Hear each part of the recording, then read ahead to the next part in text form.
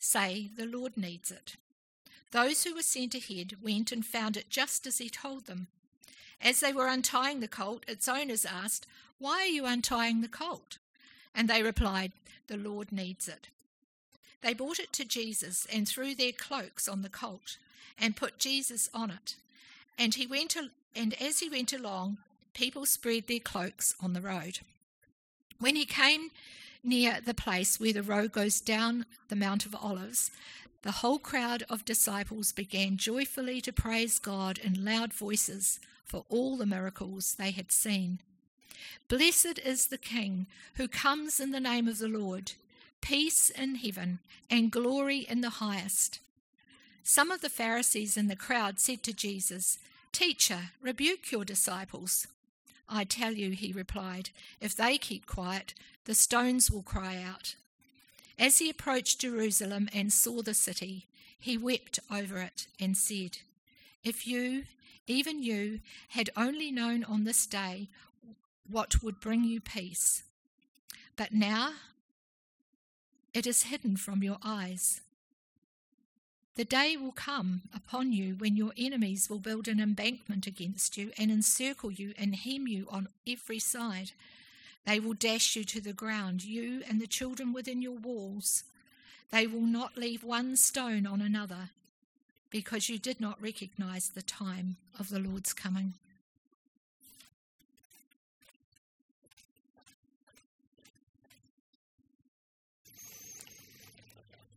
Thank you, Carol.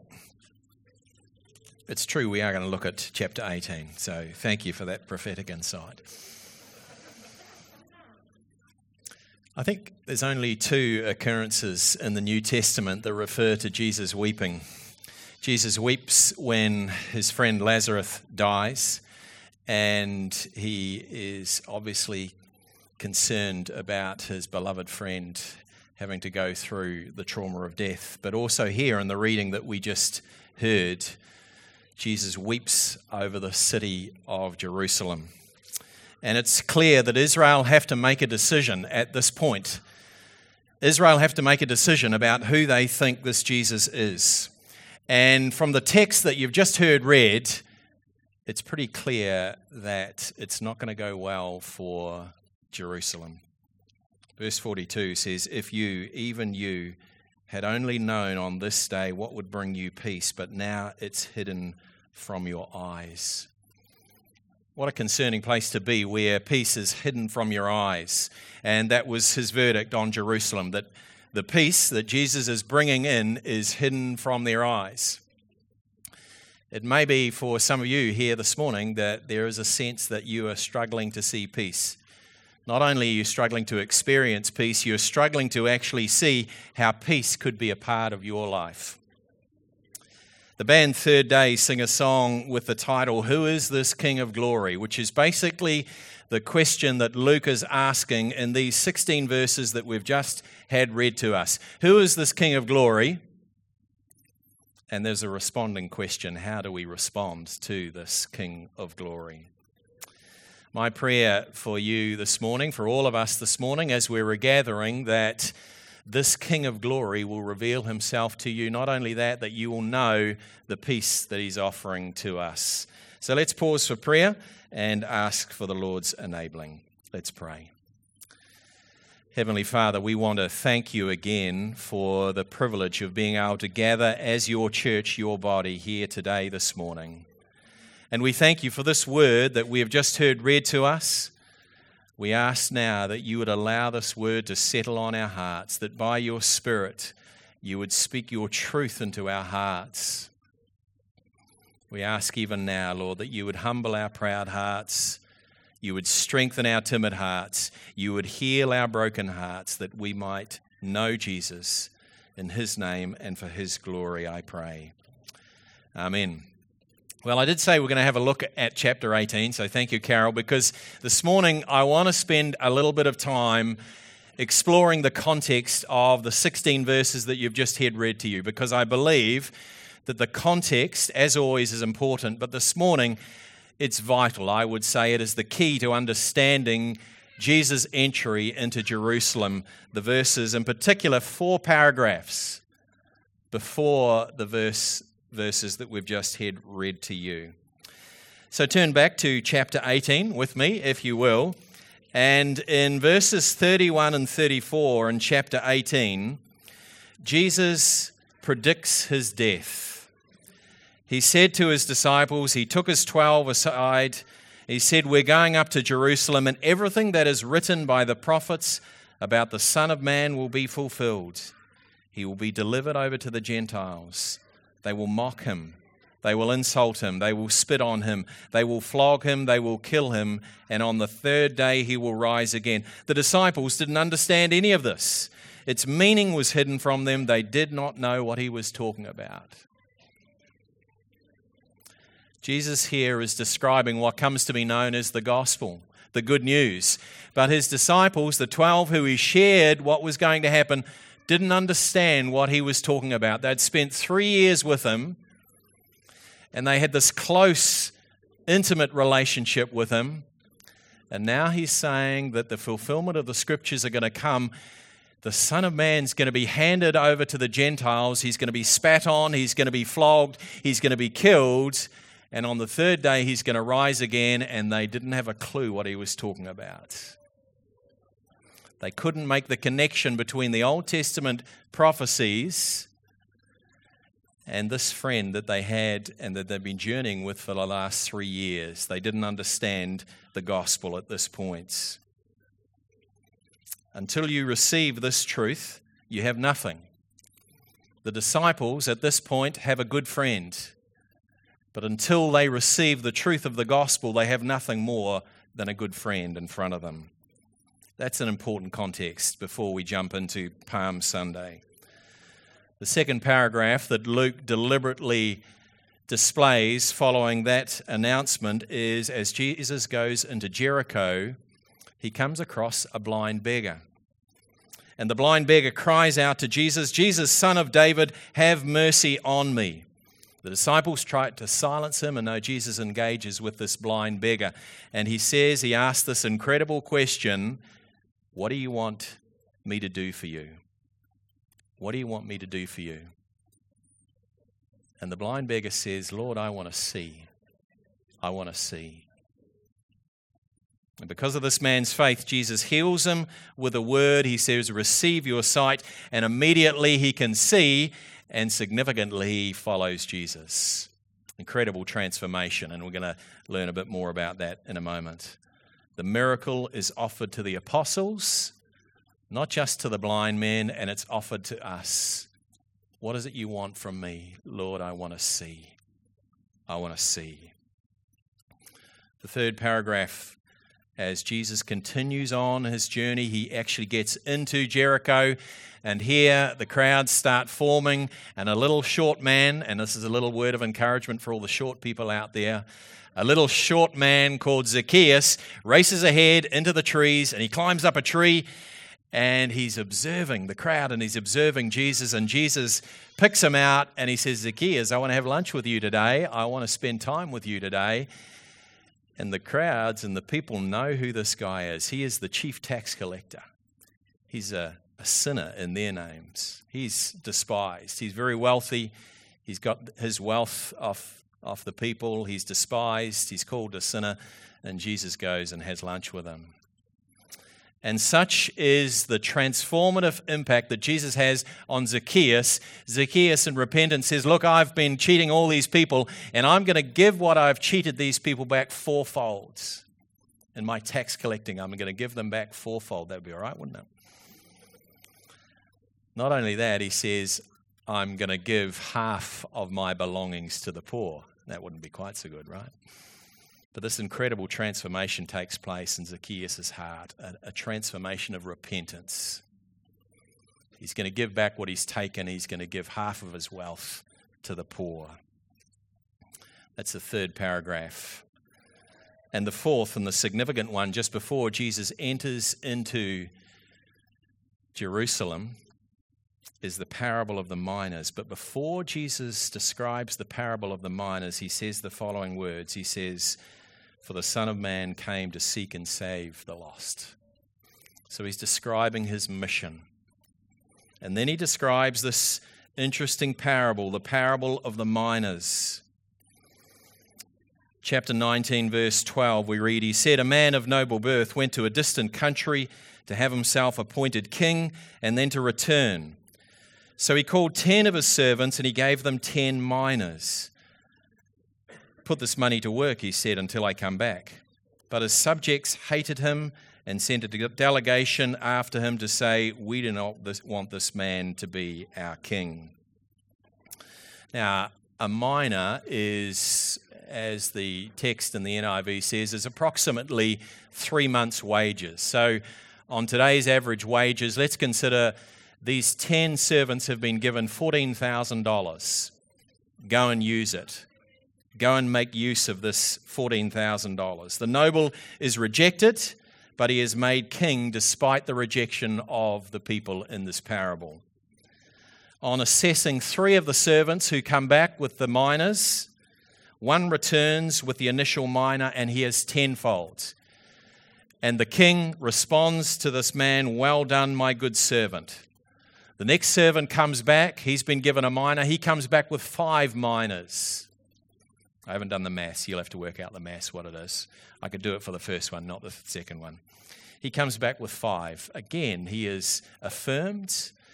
And these 2 servants, the king says, you've been trustworthy, and so I'm going to place you in charge of 10 cities, and I'm going to place you in charge of 5 cities, respectively.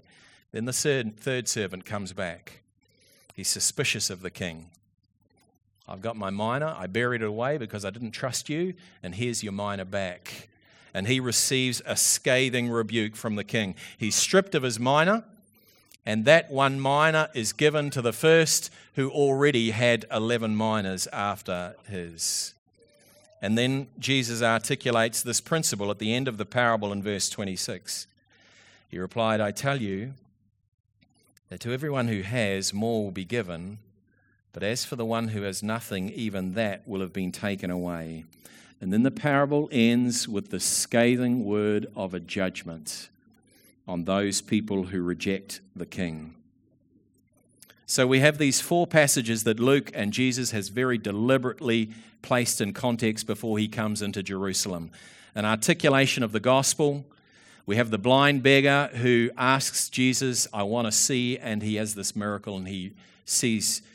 Not only does he see, he begins to follow Jesus. Zacchaeus, who's repenting, and the parable of the 10 minas. I want to suggest that these actually lay a foundation for us understanding what's going on as Jesus enters into Jerusalem. This remarkable and unlikely entrance into Jerusalem. And so we come to our text in verse 28. After Jesus had said this, he went on ahead, going up to Jerusalem. As he approached Bethphage and Bethany at the hill called the Mount of Olives, he sent 2 of his disciples, saying to them, go to the village ahead of you. And as you enter it, you will find a colt tied there, which no one has ever ridden. Untie it and bring it here. If anyone asks you why you are untying it, say, the Lord needs it. He's coming into Jericho, this unlikely entrance. The king comes in and he's riding on a colt, an unridden colt. And so he sends these 2 ahead. They go ahead. They do exactly as they've been bidden. And just as in the parable before, it's quite clear that Jesus is intimately in charge. He is completely in charge of what's unfolding on this day.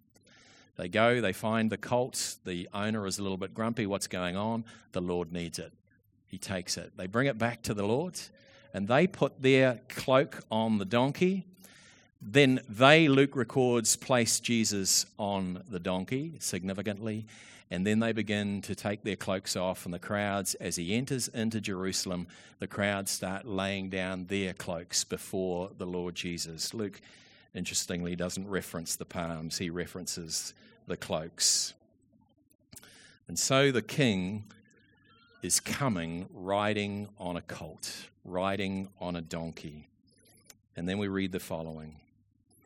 Blessed is the King who comes in the name of the Lord, peace in heaven and glory in the highest. How could a king be entering in to Jerusalem on this work animal, this donkey, this belligerent donkey. How could that be happening? Well, a couple of weeks ago, Bill and Jean very generously lent me their DVD of Ben-Hur. I made reference to it, and they lent me the classic DVD Ben-Hur. And it is a classic. It's the 1959 version. It's an epic in all manner of speaking. It's upwards of 4 hours. You didn't tell me that, Bill. So there was my Friday gone, but it was worth it, I might say. It was worth it. In fact, so good was it, it's entered into my top 3 DVDs or movies of all time. My oldest son was very upset to hear that The Castle has now slipped out of the top 3. I know, it's quite shocking, but that's how good Ben-Hur is, you see. Why I reference is that one of the things that you catch a glimpse of Ben-Hur, it's a great story of the Lord's journey. But you catch a glimpse of the pomp and the splendor of Rome. You catch a glimpse of the authority of Rome. Whenever anything to do with Caesar or the governor of Rome, you see the power and the authority, and it's articulated in everything, in the architecture, in the music, in the army. Everything about Rome screams that I am in charge and don't mess with me. The power of Rome. And so here we see Jesus coming, riding in humility, in absolute contrast to all that the people think about authority and power. He comes in humility, riding on a donkey. Why is he doing that? He's doing that because he's fulfilling the word of Scripture. Remember, back in 18, we said Scripture must be fulfilled and will be fulfilled. Jesus is literally fulfilling Zechariah 9:9, where we read the following: "Rejoice greatly, daughter of Zion. Shout, daughter Jerusalem. See, your king comes to you, righteous and victorious, lowly and riding on a donkey, on a colt, the foal of a donkey." In humility, Jesus is coming as the humble king, riding on the colt of a donkey. Okay, I want to come to the 2 verses now, which I think are the hinge of this passage. The fulcrum, you might say, in terms of what this swings on, this passage, where Jesus says the following. He said, as he approached Jerusalem and he saw the city, he wept over it. And he said, if you, even you, had only known on this day what would bring you peace, but now it is hidden from your eyes. If you, Jerusalem, had only known what would bring you peace, but it is hidden from your eyes. They couldn't see what was coming before their very eyes. They couldn't understand this man who they had been praising for all the miracles they had been praising God for, and they couldn't understand. And this peace that he's bringing in his very person, it's hidden from their eyes. They are blinded, just as blind as that beggar. If you, Jerusalem, Jesus is weeping here. I mentioned earlier the 2 occasions where Jesus weeps: when his friend Lazarus dies, and here when he comes into Jerusalem. And the connection is very clear. Jesus knew that Lazarus would be raised from the dead, and yet he weeps. And now he looks at Jerusalem and he weeps because he wonders. Where is their heart? Where is their heart? You, even you, Jerusalem, the people of God who have experienced so much. You've experienced so much life and so much death. You've experienced so much peace and so much cursing. You, if only you. But you can't see this peace which is before your very eyes. On this day, Jesus says, of all days, if only you had the wisdom and the faith and the humility to know what would bring you peace. And Jesus cries. You're like the blind beggar, you cannot see, but worse, much worse than the blind beggar, you're not even wanting to see Jerusalem. You are lost in your unbelief and in your sin. And Jesus goes on to say, it will not end if you stay in this place of unbelief. Look at the verses in 43 and following. The days will come upon you when your enemies will build an embankment against you and encircle you and hem you in on every side, and they will dash you to the ground, and you and your children within your walls, and they will not leave one stone on another, because you did not recognize the time of God's coming amongst you. What an incredible word of judgment. Not just them, but their children. They will be encamped around by their enemies. Their children will fall because you did not recognize God coming amongst you. Jesus said it to Jerusalem, and he says it to us this morning. He says it to you this morning. You didn't recognize the day when God came amongst you. Palm Sunday is all about the triumphant entry of Jesus, the eternal significance of Jesus coming into Jerusalem that last time in his earthly ministry. And it's a triumph. It's a victory. And the people are praising God for the miracles that they've seen. And yet, Jesus says, you didn't see. You couldn't see the peace that was coming amongst you. I mentioned how the context of this passage, Luke is very deliberate in shaping the context for our understanding. He talks about the gospel. Jesus described to his 12 disciples how he will come into Jerusalem and he will be handed over to the Gentiles. He will be beaten, he will be spat on, he will be flogged, he will be killed, but on the third day he will be raised to life. The miracle of blindness is described, where the blind beggar asks, I want to see, and he is given the gift of sight, and he follows Jesus. Zacchaeus turns in repentance. He follows Jesus with all his heart, and he gives all of them to himself. And then that interesting parable, the miner, the 10 miners. Why would Luke and why would Jesus deliberately place the parable of the miners just before he's talking about receiving his peace? Well, he's talking about the gifts that we've been given. He's talking about the talents that we've been given. And what are we doing? Are we using these gifts for God's glory? Are you using the gifts that God has given for your glory? The talents, the miners that God has given for you graciously. How are you exercising those talents if you want to know peace? This week Mary and I had the gift of having Steve in our midst, using his craftsmanship to do a work on our property, and it is a work of craftsmanship. And he's using his gifts that God has given for God's glory.